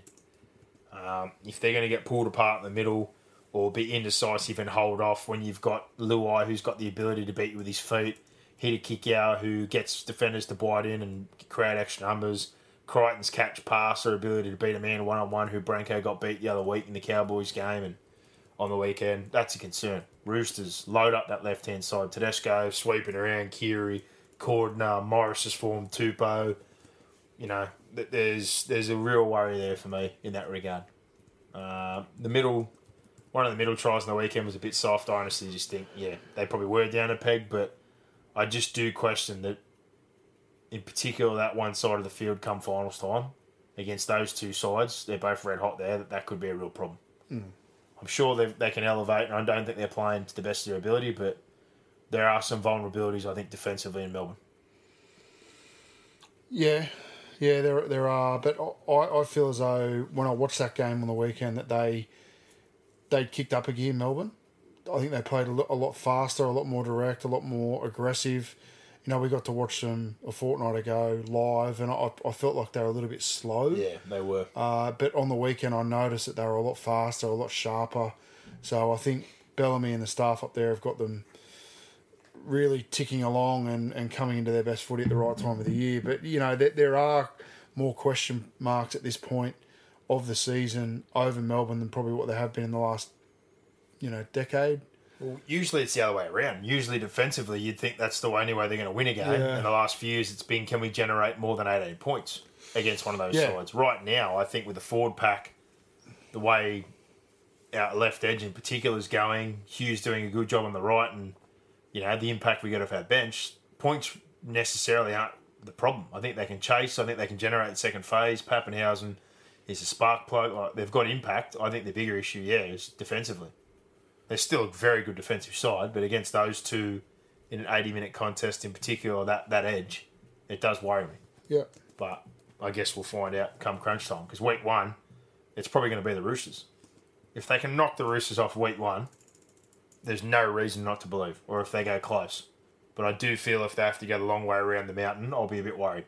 If they have to go through Roosters and Penrith to get back to, say, the grand final. But if they can beat the Roosters week one, I'll be completely convinced that they're a premiership threat. Yep. Without a doubt. Yeah. And we'll see. Oh, that's going to be such a good game. Oh, can't wait. Absolutely can't wait. But Tigers, again, I don't really know what to say. Season needs to end. Their best player is Harry Grant, and he's not even from the club. Allier, who I think's been close to their best forward, luckily cleared of an ACL, thank God. Wouldn't wish that upon anybody. Cartilage damage, apparently. Still think Benji's probably the best spark plug. I know he's defensively an issue, but if he's not going to be there next year, Reynolds, Brooks, Struck, Matt, I don't know. I get the cap situation kind of thing, but on the same token, like we said, they're saying, we can only fit 4 or 5 guys in with $800,000, but you go sign James Tarmow. Like, he wouldn't be on huge coin, but he's certainly going to take up close to half of what you said you had to fit 5 players in. So all the messaging is just a bit hypocritical and a bit mixed. If you just want to move on from him, I don't know why you just come out and say we're moving on, plain and simple. But for me, I still think there's a club for Benji Marshall. At this point, absolutely, the smarter move, and we said this while over dinner before, I think it's the Bulldogs. Yeah, we both agreed with that sort of came out of our mouth at the same time. I don't think they need to go on the market and make stupid buys. I'm sure he'll try and cherry pick a couple of people from Penrith and Manly because he knows them. Buy a couple more kids. Settle in for 12 months, get your staff in, have a look at the pathways, have a look at the club top to toe. I wouldn't just be trying to blow all the money, because I've said this before when we talked about the Gold Coast as well, that to me, the free agent market next year is a ripper. There's a lot of good players off contract next year. So I wouldn't be looking to make any real drastic moves unless they were sold on some guys right now. But with Blake Green being injured, sure, he'll be able to mentor somewhat at training. But with a young guy like an Avarillo, who's a really good runner of the football and a bit of a spark plug, Jeremy, Benji's brother's there, an opportunity to play those two together, and he's not greedy. He's not looking for much money. I think you could get a real bargain deal for someone that potentially you'll need to play with some of those guys next year, and/or you get another mentor. Have Green, Marshall, work with Avarillo. I think he's a shoo-in one of those half spots. If Green's healthy, he obviously goes in and probably plays 7 with him, which is the perfect partner for an Avarillo. But yeah, then you've got, I guess, Wakeham that you can work with. Lewis, I think, is someone they can maybe convert almost a 13 role the way he plays. Yeah. He defends very well. Again, as far as the forward pack goes, I don't ideally want him probably as my 13, but with Jackson, Faitala Mariner, I still kind of think Jackson's future with the way his leg speed's going and the type of player is, to me, he's a 13.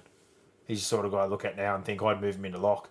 Faitala Mariner's there, I'd be targeting a back row moving forward, along with other key areas that they need. They obviously need a 9. They obviously need some key players in those kind of positions, but I just think Benji on the cheap wouldn't be a bad move for the Bulldogs in this situation.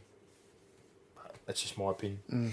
But Tigers... no, I agree. I just don't want to repeat what you've just said. It's the farewell this weekend for Benji and Lawrence. Let's hope they have a much better game and dig in for two guys that have served that club for such a long time. Two of their better players. Roosters, 34-8 over the Sharks. You can take out whoever you want. They're still just too good a football side. Yeah. And Mitchell Orbison, of all people, rightfully so, now owns the record for the most capped Rooster. Unbelievable. That was such a cool thing to see the other night. Hard given the circumstances too. You know, he was in a Harold Matthews squad with me back in 2003. Yeah, there you go. He's my age. I think he Been at the club, debuted 05 or 06. country boy. Unbelievable. Just one of those unsung guys. How fitting was it that he scored a double? Yeah. They had a good win. Well, Joey Manu stitched They him just up. look didn't such pass a, him one, then set him up with one not long after. Such a happy, confident, calm, professional club. And I just don't see any holes in them at the moment if they're all fit and healthy. You know, someone can beat them. I'm not saying that they're unbeatable. No. But I mean, you are going to They're a have to great be club. at your best to beat them. They are not going to beat themselves. And going back to that line that I keep going through tonight, they are a club that just does not beat themselves. Them and the Melbourne Storm are the liquid men, the metal man, whatever you want to call them. They just do. They keep coming and keep coming. They are relentless. They are consistent. They are professional, and they do not beat themselves. They are just a model for excellence and what every club within the competition should aspire to be. And you know, the Panthers, I think, are getting onto that level. The test of the Panthers is going to be to do it for year on, year on, year on. Maintain the squad, roll players in and out, replace, be win consistent. dirty, win with players out, create that culture of consistency. Keep the pathway churning. Yep. But, yeah. And yeah, the other thing, again... You just watch them. I always watch the Roosters every week. Yeah. Because I just love watching them play. And it's to the point you've just made, though, similar deal. Like, if you told me 12 months ago, even 2 years ago, the Morris brothers, I was at the point where I'm like, they probably both need to retire. Yeah. They weren't not playing to first grade standard, but they weren't what they were. I looked at them and thought, they might retire. But they go to an outfit like the Roosters, revitalise their careers, put them in a great environment, get them keen to play footy again. And start of this year, it was looking like a swan song. And now they're talking about both going around again for another season. And they're playing rep level of football. Yes, they're playing in a quality side with other quality players, but the environment, the coaching, the whole culture of the place has brought them up to a level where they look like they're in their mid-20s again. Yeah. They get the best out of their kids. They replace the minimal amount they have, or they make really smart, as we've said before, decisions in junior recruitment because they don't have a lot of juniors. They're very specific in who they get, how they develop them, what they bring to that pathway. And for the very slim picking that they make, it's even more crucial that they're correct, which they have been. And similar, again, like you're saying, to Penrith long term. Penrith have got this ridiculously great pathway, but compared to, say, Melbourne or a Roosters, where you've got to be really smart with your decisions, or find talent, or grow your own talent, or squeeze more out of an orange that someone else has looked at and thought it was rubbish, they're going to have to build in that consistency, that culture, but also roll over the right players or make right decisions at the right times to stay consistent long term, like Melbourne and like the Roosters have. Mm-hmm. But we've seen it before, like Collins, 20s player up at Brisbane, not highly rated. Couple of years developing this system, now they're talking about him playing Origin this year. Sitili Tupanua was built like an absolute rake and still isn't the biggest man on earth. Wyong pathway, a couple of years there waiting to get in. Now they're starting back row. Butcher comes through their system. Country kid, good. Billy Smith got injured start this year, but I can tell you, if he's healthy and ready to go next year, I had full confidence that he would have replaced Latrell, no worry on what they're doing. Manu, targeted, selected, brought through their junior pathway. Gets no plaudits sitting out on the right edge, but should get plenty. And when he fills in at fullback, he could go play fullback for most clubs in the NRL. When Easily. Teddy's not there. Yep, easily. They make good decisions. South with the Keary situation, getting on that, bringing him over, furthering his development. Like, you can't give them enough raps for what they do with their own players, their recruitment. Obviously, they do well there. Part of that comes back to what you said before. People want to go there. Whether people like it or not, people want to play at the Roosters. Yeah. And it comes down to, I won't name a name, but a bloke I played with at Canberra was lucky enough to spend one season there. He was a late pickup. He was cover for a player that had some dramas with injuries. He played, I think, 10 minutes the whole season. He was brought over there, minimum wage player and that. And he goes, mate, I've never been... not that he was mistreated at the few other clubs he'd been at, and one of those clubs was Canberra. He said, honestly, at the end he retired. I think he'd been at 5 or 6 clubs. He said, I've never been at a better club than the Roosters out of all the ones I've been at. And he had more important roles and more minutes and more games than other ones. He goes, but honestly, for the 10 minutes I had, to how I was treated, to the facilities, the club, the doc, just everything. He said every single level of it, the Roosters were better than any other club I'd been at. And he'd been at 2 sides during these times that had won competitions. Seen different coaches, environments, clubs, everything. He hadn't been in a Melbourne or a Brisbane to compare some of those bigger clubs, but out of the 5 he'd went to, and they're all pretty good clubs, I won't name all of them because I'll probably give it away. From his experience and only playing 10 minutes but being the whole year there and the way they treated him, he was not treated like a cup player or a fringe player or what he was brought there to do. He said it was the best club he'd been at by a country mile, which speaks to all those things we've just talked about. Sharkies, though, absolutely cruel. Morris has had to deal with plenty, but this is a real savage blow heading into the finals. Johnson, massive. $1 million contract, torn Achilles. That basically means that you're not going to be ready for next year, and it's already a hard circumstance to turn around. Hunt, a bargain buy that he found from the Canberra system, played at Mounties, got a handful of time there. Didn't look like much was going to happen. He's kicked on, been awesome off the bench for them. Dugan's been pretty healthy this year. Knox, injured there. Other guys have been in and out all year. Consistency, other bits and pieces. A million different halves combinations. Townsend, Trindle, Tracy, Moylan. Moylan now looking like he's on the outer, but talking like they're going to pretty much have to roll the dice, maybe week 1 of the finals, just because of the situation. In that, when I heard that this week, I was kind of like, well, I just wouldn't bother. I'm not surprised they want to move him on. I'd be trying to move him on. I'd be happy to pay part of it, but I think long term, even with someone like Johnson as well, I'd be playing with Trindle and Tracy. I honestly think that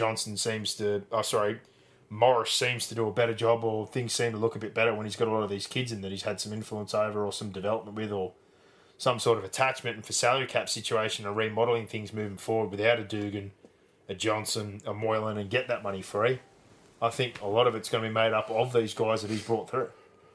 So, if you're not confident in him, I throw it to Tracy and Trindle. So, have a red hot crack, no pressure. Let's see what we can do. But, yeah, tough night for them in the office the other night. Yeah, it will be interesting to see what they try this week with the mindset that they're going to run into Canberra again the next week. Yeah.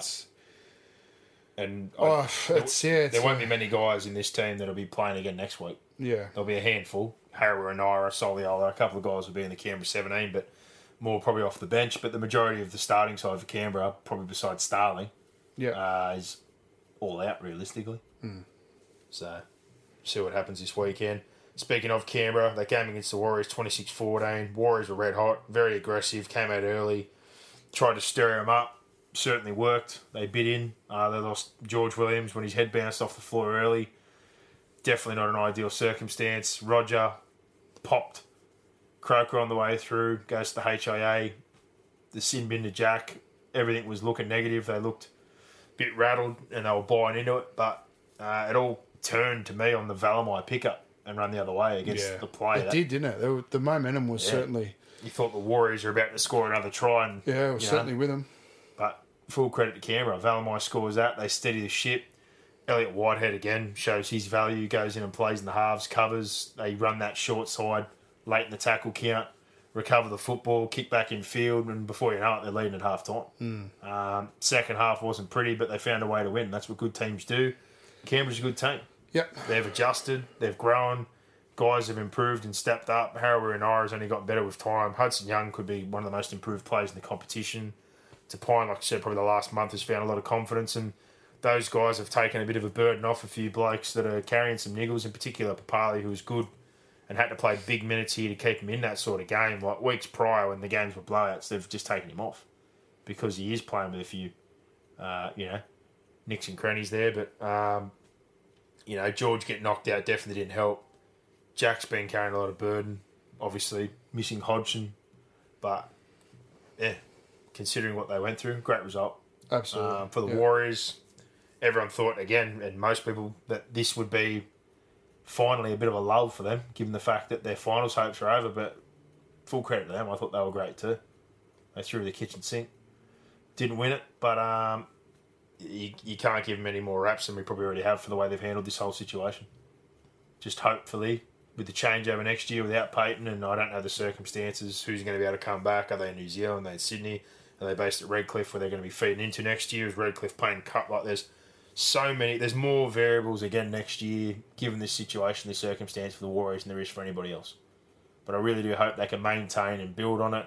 Basically, Adam Fanua-Blake's already come out today and almost confirmed, without it being confirmed yet, that he will be moving on to the Warriors. So they're picking up a real quality player. Hopefully he can keep his on-field stuff and his personality and all his other bits in check, because when he's on, he's one of the best front rows in the competition. Murdoch Masila come back from the Super League. Again, I haven't watched much of that and I don't know how he'll go, but they're adding players. Ewan Aitken, Kane Evans. So put those guys in, bring back Fusi Tua, Ken Marmolo and a few guys that are going home. And Tavita Harrison, I think Nick Arima have actually been pretty good together. Hopefully this continues for the Warriors next year. Yeah. Really do hope that it all works out. Yeah, and they've got a lot to, I guess, sort of concern themselves with in terms of where they're going to be set up. Is it going to be in Australia? Is it going to be in New Zealand? Are they going to be able to travel to and from? Family situations. They're in a really, really, really difficult situation in a competition which is hard to get success even on a level playing field. So what they've done this year has been nothing short of outstanding, and they've been a credit to that organisation. And I think they may have pioneered a new type of culture there, because for too long that club has underachieved in far easier conditions than what they've been up against this year. So hopefully this is a new way forward for the Warriors as a franchise and as a club. And again, in particular, forward pack, some really good moves. Like I said, if Fanua-Blake plays with potential and his best game form, with the way we've seen Tohu, Jazz, Alessia Katoa play their football, if Murdoch Masila can be an impact, if Evans plays the way he has off the bench for Parramatta, it could be a hell of a forward pack at its best. Yeah. It really is. And that kind of platform, the second phase, suits this halves pairing. In particular, Nick Arima to free flow. I think Tavita, kicking game's been good. He's shown he's tough defensively. He's only going to get better as far as ball playing development. He's only 20 years old. He's a kid. Hiku, form much better. Put those two international wingers back on there. Aitken, tough running centre. Could be a handy side. It really could. It could be a real good turnaround in 12 months. And I think that Redcliffe pathway and them being in SG, as we said this year, which is obviously a COVID effect, it was only going to be a positive for their junior pathways moving forward. So, good signs. But Canberra, great win under trying circumstances. I know Sticky wasn't happy, but great win. A lot of things obviously went against them, or they felt went against them, and they found a way, and that's what you want. And a couple of guys back on board. Rest for a few guys this week, ready to attack week one, and hopefully they get someone who's been busted and beaten up after a tough game in that top four for the second week. And who knows, I think Canberra's the only one out of that bottom half I can kind of see upsetting somebody on a day. I don't think any of the other three have a chance. I don't think Canberra can win the comp, mind you. But I definitely think they could take out one of that top four and find themselves in a prelim final. They could. I really do think they could. They could. So, fingers crossed the Green Machine powers on. And the last one here, Newcastle Dragons. This was a joke. Honestly, if anyone wants to blame Mary now, I know they go, "Oh no, the season's up there," or all that. But that's this is what I was saying, Dragons fans. Just be careful what you wish for.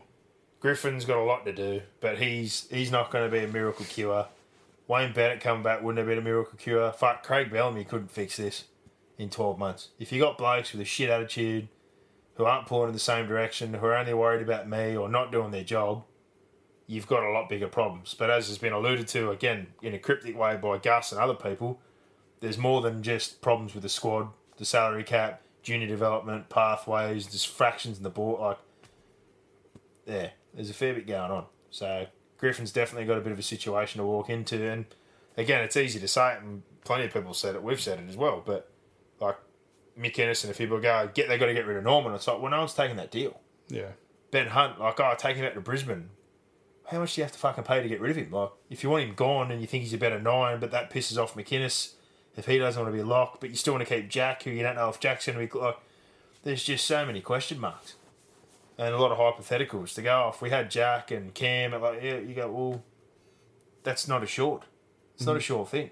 There is only one thing that's certain. You've got a halfback who looks like he's now better as a hooker on $1.2 million, that no one's going to touch that contract with a 10-foot pole unless you're paying at least half of it. Minimum. And then you've got your 9 who looks very good as a 13, but you've got a 13 who you think you may have, but you don't know if you're going to... Like, you're basing a lot of things on that. And same deal again, salary cap-wise. They probably got themselves too top-heavy on a few guys, in particular $2 million in the halves. And they signed a few of those Origin forwards after on big deals, and Tyson's finding his way out the door. And I think Dean Young summed it up when he basically said that they would have got beaten by an under-8 side and that their best players were all their kids. Like, Lomax was great. Ramsey showed some energy the last few weeks. I don't understand, as I said before, outside backs on the bench.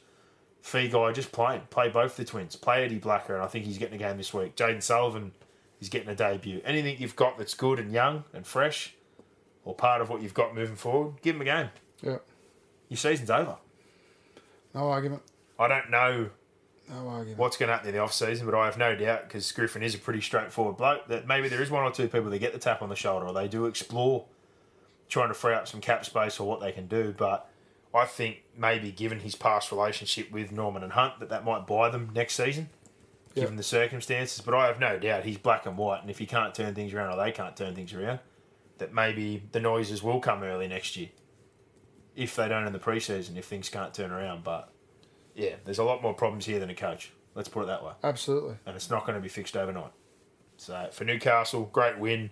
Again, last few weeks, rolling some players in and out. Got Ponga arrest, Barnett arrest. The Safidis have both kind of been... Or Daniel Cracker start the year, long-term injury. Safidi, Jacob come in, played really well. They're both back on board at a critical time, I think. Similar deal. Home final, week 1, good result. Week 2 might be a big ask, but yeah, I think having a bit of a rest after a lot of injuries and what they've been through this season, getting Bradman Best back on board, coming up this week. Newcastle coming together at the right time. Hopefully a positive result this weekend and in the finals. And more important than anything, I guess, for this season, some people go, well, I don't want to be in the finals and get beat week 1. They're made the 8. They're in the finals. There's still some good kids coming for that pathway. They've dealt with a lot of injuries. I think it's been a real positive year, considering the circumstances, if I'm a Newcastle fan. Yeah, totally agree. A lot. And that's a nice win for them. Yeah. That's a nice win for them. A good kill at this time of the year. They've been up and down a little bit the last few weeks. And they're going to get a really good test this week against the Titans. They're playing good footy. It's a good team to run into in that final round. And full steam ahead for Newcastle. Just throw your best punches now.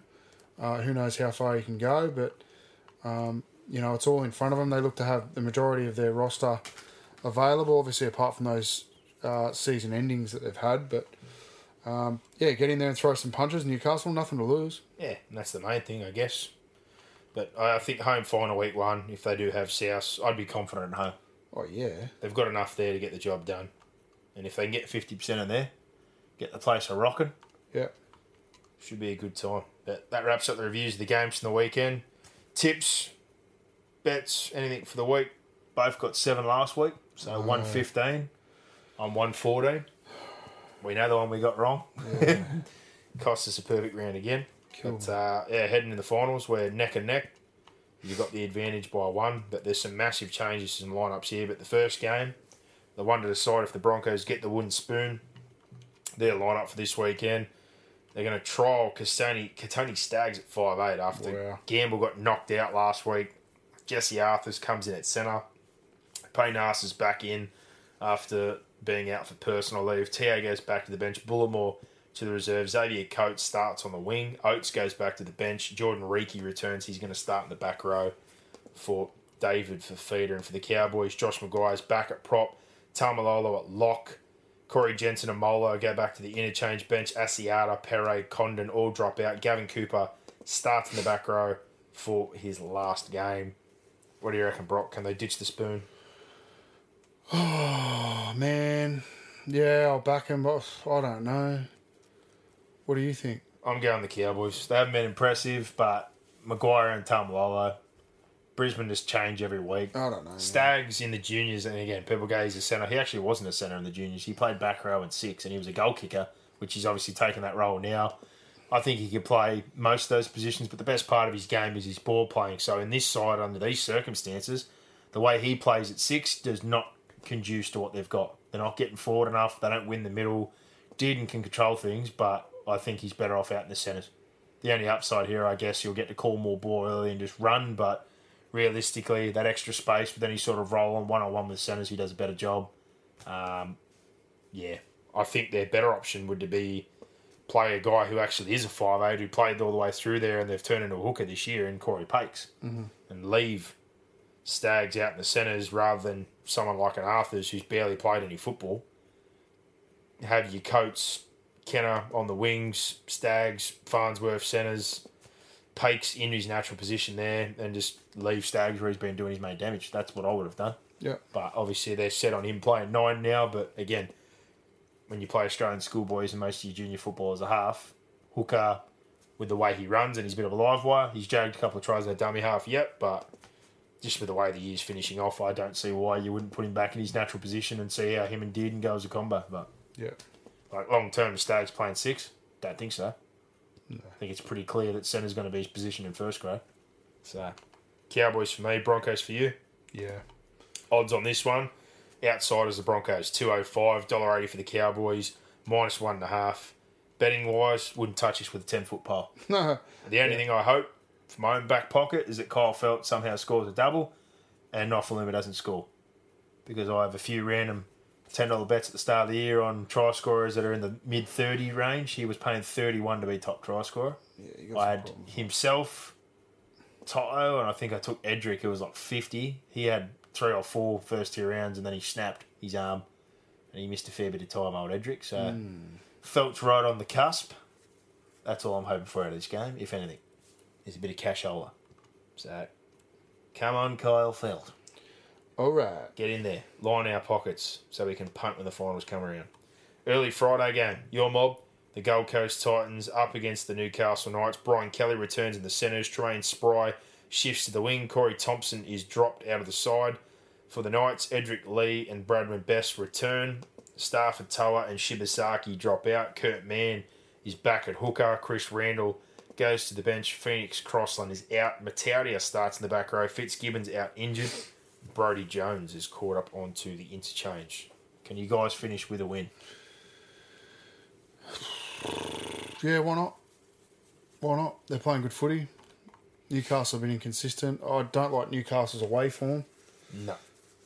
So, yeah, I'll back them with some confidence, but knowing that Newcastle have probably got more to play for. I'm going to go the Knights purely on what you said, and because heading into the finals and wanting a home final should be enough motivation to get the job done. But definitely think this will be a tight game and hopefully a good game of football. And, early Friday game, still probably warm enough up on the Gold Coast, so it won't be too dewy or too wet at that time of night. But this sort of game between these two teams and the way they like to play, this is to me is like an ideal 3 o'clock game for Sun football or a Sunday RV game. I love watching teams that like to move the football or play with a bit of speed, playing daylight football, but I actually don't think this is a bad early Friday game. This one should be good, but split that one again. Titans Knights, and the odds on that one: Gold Coast Titans $2.30, $1.62 for the Knights. 3.5 is the line. Friday night, 8 o'clock game, the blockbuster, the Rabbitohs versus the Roosters. For the Rabbitohs, Dane Gagai is back. Stephen Masters is out. Jed Cartwright is in the back row for Jaden Sewer, who's suspended. Pat Mago gets caught up onto the bench, and for the Roosters, Tedesco is back at fullback. Friend at 9. Boyd Cordner, Toki Aho are all back in. Joey Manu, Lindsay Collins, and Liu all get a rest. Freddie Lussick drops to the reserves. Angus Crichton goes to Lachlan Lamb, and Hutchison on the bench. I don't care who they drop out. They're not losing this game heading to the finals. No, I agree. They're too good. I just think, regardless of how they get the job done or the rotations here, they'll want to win. They'll want to get some form. They'll put all their best troops on the park the next week. Fingers crossed or touch wood, nothing happens this week, and they will go full steam ahead to try and knock off Melbourne book another prelim, and I dare say again, if they get to a prelim, I'm penciling them in for the grand final. I really am. It's as simple as that. And the odds for this one, $4 the Souths, $1.25 for the Roosters, plus 10.5. So if you think that traditional clash and the fire that generally comes with it can buy a bit of a closer contest, 10.5 points there. If you don't mind the Bunnies to make it a bit of a closer affair. Early Saturday game, the Dogs versus the Panthers. For the Dogs, no changes for the side that broke the drought and won last week. The only change is Josh Jackson goes to lock, Chris Smith to the back row. There you go. I like Josh Jackson playing in the middle. I think he does his best work there. Panthers, they've rested Edwards, Viliami Kikiao, Stephen Crichton for the final round. Dane Laurie will get a full game at fullback. Tyron May moves to the centres. Kurt Capewell gets a start in the back row. Tamau returns at prop. Coruscant at hooker. Leota back to the bench. Kenny back to the reserves. Matt Burton, Tedavano onto the bench with Hetherington dropping out. I still like Penrith. Again, I'm with you. They could make late changes, do whatever you want. Put in Burton, put Farah or someone from the extended squad into the centres if you wanted to rest. I wouldn't surprise me. This is only my opinion. I'd honestly play May and Burton in the halves. I'd put Farah in to cover that spot. They've got May into the centres if you're looking to get, some football and a couple of those guys there. Billy Burns is sitting there in the back row. If you thought Liam Martin could do with a week off, why not this week? I just think they've got options. They've got a way to get guys some football. They've got depth, and I still think they'd win even with those changes. I really do. But they may not go that way. Just don't be surprised if they do. That's all I'm saying. But both on the Panthers, I'm sure the odds reflect that. $1.17 are the Panthers, $5 for the Bulldogs, plus 13.5 is the start if you think they can make it a bit of a shit fight there and drag it down. Sharkies up against the Raiders. The Raiders have basically taken their whole side out. But for the Sharks, Wade Graham swaps into the halves with Sean Johnson out. Nana McDonald replaces Sione Katara on the wing. Mahaween Hiroti replaces Dugan in the centres. Teague Wilton is taking the spot on the bench for Royce Hunt. The Raiders, they've rested bloody almost everyone. You've got Adam Cook debuting at fullback. Harley Smith-Shields and Matty Tomoko, who were guns in Flegg, are both playing in the centres with Croker and Jordan Rapana out. Matt Frawley, Sam Williams, new halves combination. They've rested Whiten, Williams, Bateman and Elliot Whitehead are out. Hudson Young, Harawira Naira, good back row pairing there. Papali's out and Tapine rested. Soliola's back from injury. Harvili at lock, Starling at hooker, Kai O'Donnell, and then you've got two more debutants in Darby Medlin and Jarrett Sablu on the bench. I think Medlin's a middle forward, Sablu's a half, played some junior Queensland. The only name I haven't heard before out of all the ones I've seen, as far as the Raiders are concerned, is Adam Cook. I think he played some Flegg for him, but it doesn't really ring a bell. But Frawley, junior Canberra player, was down there, played some first grade Dogs overseas and back now. Sam Williams is obviously his third stop at the club, but always does a solid job. Obviously, a lot of changes there forced by the Sharks, but I think they'll win. But I still think these Raiders players and what they've rolled in will make a bit of a contest of it. I honestly do. So who you backing? I'm on the Sharks. Yeah. I just think, bubble situation, no cup is going to make it hard. I think they might be a bit clunky. Just when you basically change your whole spine and you debut in a couple of guys, that's not ideal, but I do like the quality Good luck. of depth. In particular, I still think the forward pack with Louis, Soliola, Starling, Young, Harawira and Naira, still a pretty good pack. But when I look at Cronulla, Hamlin, Ueli, Brayley, Nakora, Talakai, Rudolph, I'll back that there's enough there. I'll go Cronulla. I don't know. Yeah. Down in Canberra, a couple of debutants. That's not in Canberra. Oh, sorry. That's right. I right, might yeah. mix up. But yeah, a lot of injuries there for Cronulla. But I think basically when you flip your whole side and you've got guys that have played no football because of the bubble, might be a little bit too much of an ask. But I dare say they'll still be competitive. But I'll go with Cronulla. Bookies, I think, might have them slight favourites. And yes, they do. $1.70. They still think Canberra will be competitive. $2.15 minus 2.5 is a line. Again, just one that I wouldn't be putting my money on. Nope. Even if I like Cronulla, but if they're the favourite, and with all their injuries as well, I'm not touching that game. Tigers Eels. The Tigers. Luke Brooks returns in the halves. Reynolds is out. Talau replaces Joey Leilua at centre. Twal returns from illness at lock.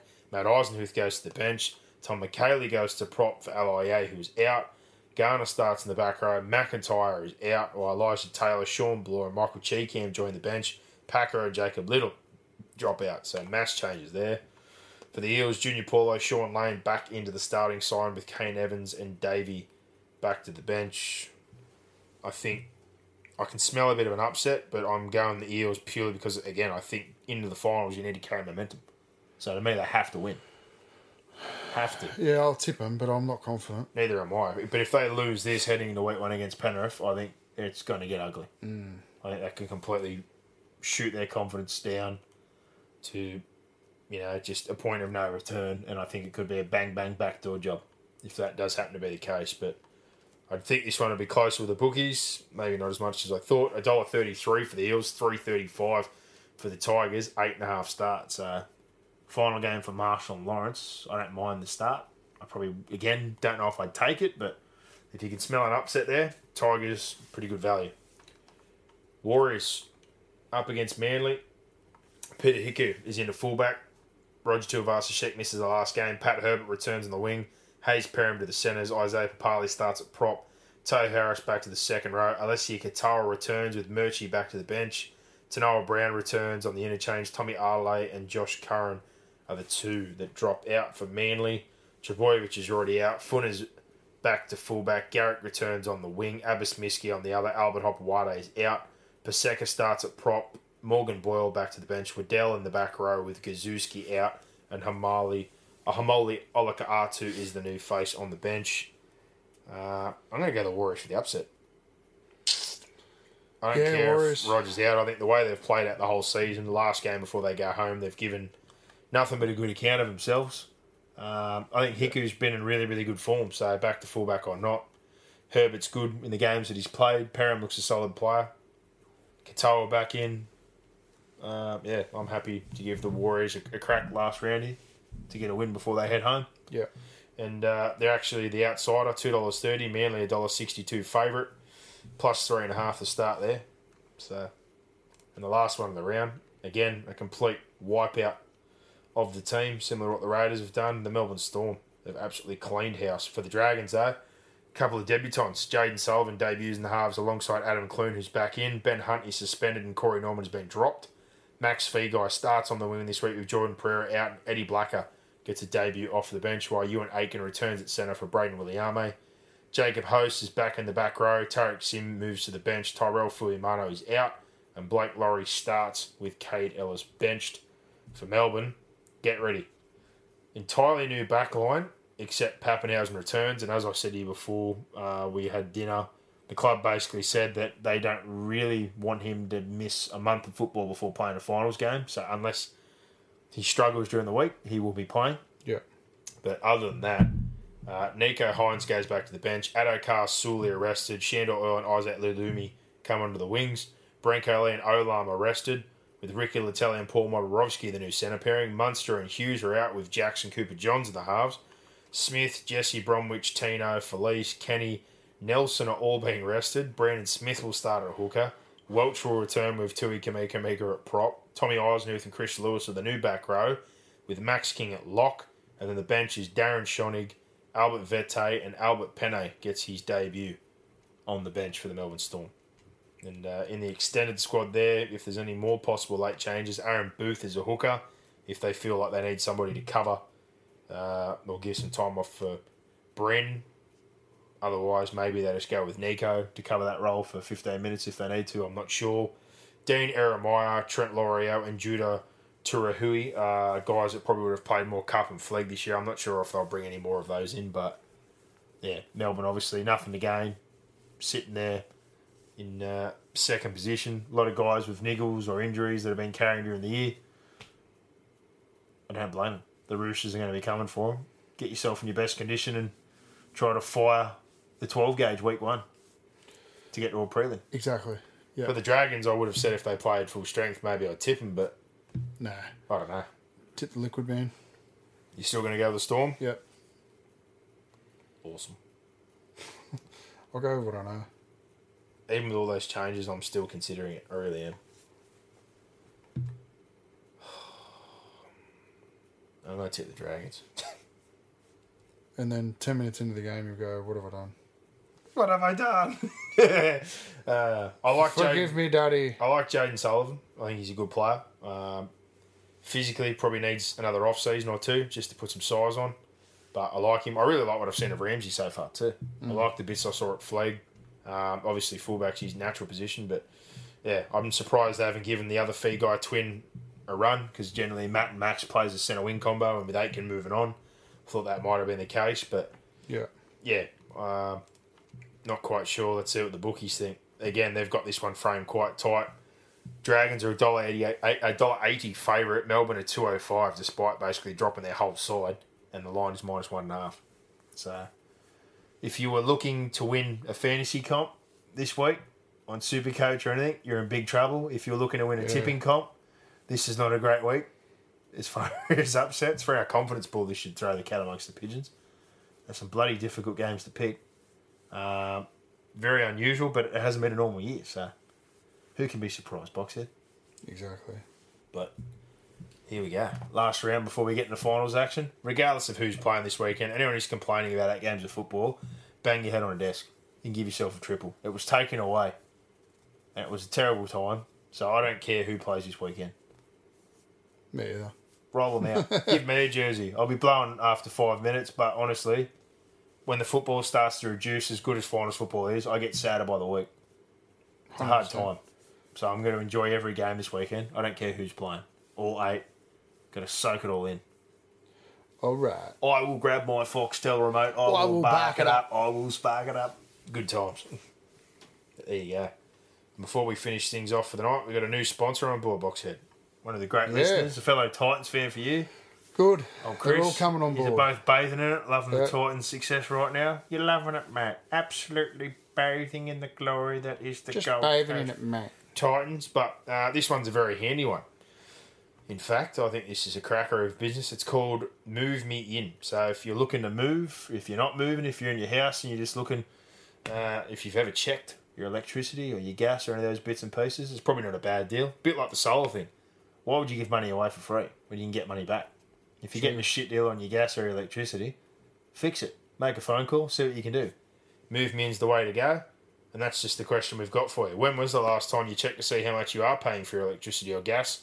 In times like these in particular, it's even more important that we're putting money back in our own back pocket. So through our new sponsor, Move Me In, you can compare your current electricity or your gas bills in less than 2 minutes, and you can change and get a better deal without having to speak to any call centres ever. So ideal. You're not going to get the runaround. Not only that, if you get on board and you get a better deal with your electricity and gas, they'll shout your dinner. You get a $45 Domino's pizza deal. So you can get one of those excuse me. jumbo New York style ones. Oh. Oof, pepperoni, get me on board. Give a bit of a burn. And you can get 2 free coffees at a local participating cafe. So that'll be defined, obviously, by them once you get on board. But how good is that? You can save hundreds of dollars on your bills and get a free pizza. Everyone loves free pizza. Oh. I'll eat a free pizza. I don't care where it's from. Free pizza. Free pizza for the team. Jump onto their Facebook page and click on the link to see how much you can save. We'll throw that one up. But again, just one of those simple ones. There's nothing really attached to it for us. There's no kickback, hopefully. But if it can save you some dollar, get on board. And Chris, he's a good egg. Long-time listener. First time caller. Fellow long-time suffering Gold Coast fan like Boxhead. So things are turning around. But I don't see how you can lose. You can't lose. Don't pay more than you have to. And No. again, I hate call centres and I hate people passing around and bullshit me. If they just find you the best deal, which is the whole point of this, and it's linked in with a real estate company, which I used to do for a job, and again, if they're looking just to get it across the line, if they can't get you a better deal, well then, no dice. But can't hurt, like you said, in this day and age and this time right now, if you can save some cash on your electricity or your gas, get on board. Move me in. We'll throw that link up on the page. But we're done for another week, bro. We are, brother. And after that, we'll be previewing the finals. So, I know. next week, see what happens with the results, see what the lineups are, go in depth on the 8 teams that are left over, what we think, how we think the finals are going to play out. Less reviews, more deep analysis of the teams in finals football. Of the player team players. Teams. Might bring back a bit more of the fan questions as things start to shorten up as well. I know. A bit more buzz, mate. Haven't done as much of that probably this year with a load of podcasts and answering a lot of content. But yeah, more buzz and more hoops. And we might even get back Laurie Laurie Daly for the team. What about his hair? It's getting better. How better. good. Oh, It doesn't move. doesn't move. It's great. He's like a Ken doll. How good is it? It's a great. It's outstanding. That's it. The answer is a pineapple. It's a pineapple. Bet of the week, actually, before we go. Out of those games, what do we like? There's some absolute cruel ones there. If you like a sniff on the Tigers, I don't know if I'd have a crack at it. Why Manly $1.62? That's the one I was surprised about. Yeah, I know, jump on the Warriors. I know Rogers out, but 2-horse race. the Warriors have been more consistent. 230, I'll take a piece of that. Yeah, 100%. I honestly think the Tigers are a show against the Eels because the Tigers will just have nothing to lose. Yeah. If you like the Titans again, 230 is still good value. Titans 230, massive. I think Newcastle are going to be better opposition than what they got last week. But Yeah. if I was going to take one, it probably would be the Warriors. I just think, again, for all the effort they've put in, if they flop this week, of all weeks, the last round would be disappointing. Yeah. They've given everyone a red-hot crack. They'll bark it up. And they've had a terrible record in previous years against Manly. Manly seem to have the wood on them, but this might be a situation to give it back. Maybe. So, as far as a lot of those other games are, like the Melbourne game, no way. That Raiders game, no way. Not touching it. Penrith doesn't really offer a lot of value unless you think they might make some changes and you can take the Dogs with the 13.5, but I wouldn't be doing that. Roosters at $1.25. Could you swallow the 10.5 and go 13 plus? I think with the team they named, you could. Yeah, potentially. Yeah, that's probably the only market I'd take on that one. If you're taking the 13 plus, you'd get over $2. But I think the Warriors probably present the most value out of those ones I've just looked at. But there you go. Another week down. Rate and review us on iTunes. Hope everyone's staying safe and doing well in finals football. It's not far away. We're getting into the pointy end of the season. Let's see how everything pays out. But for now, enjoy your week and enjoy your rugby league. Bring it on. Give us more. Give us more. Where are you going? What's going on here? Is that it? Is that it?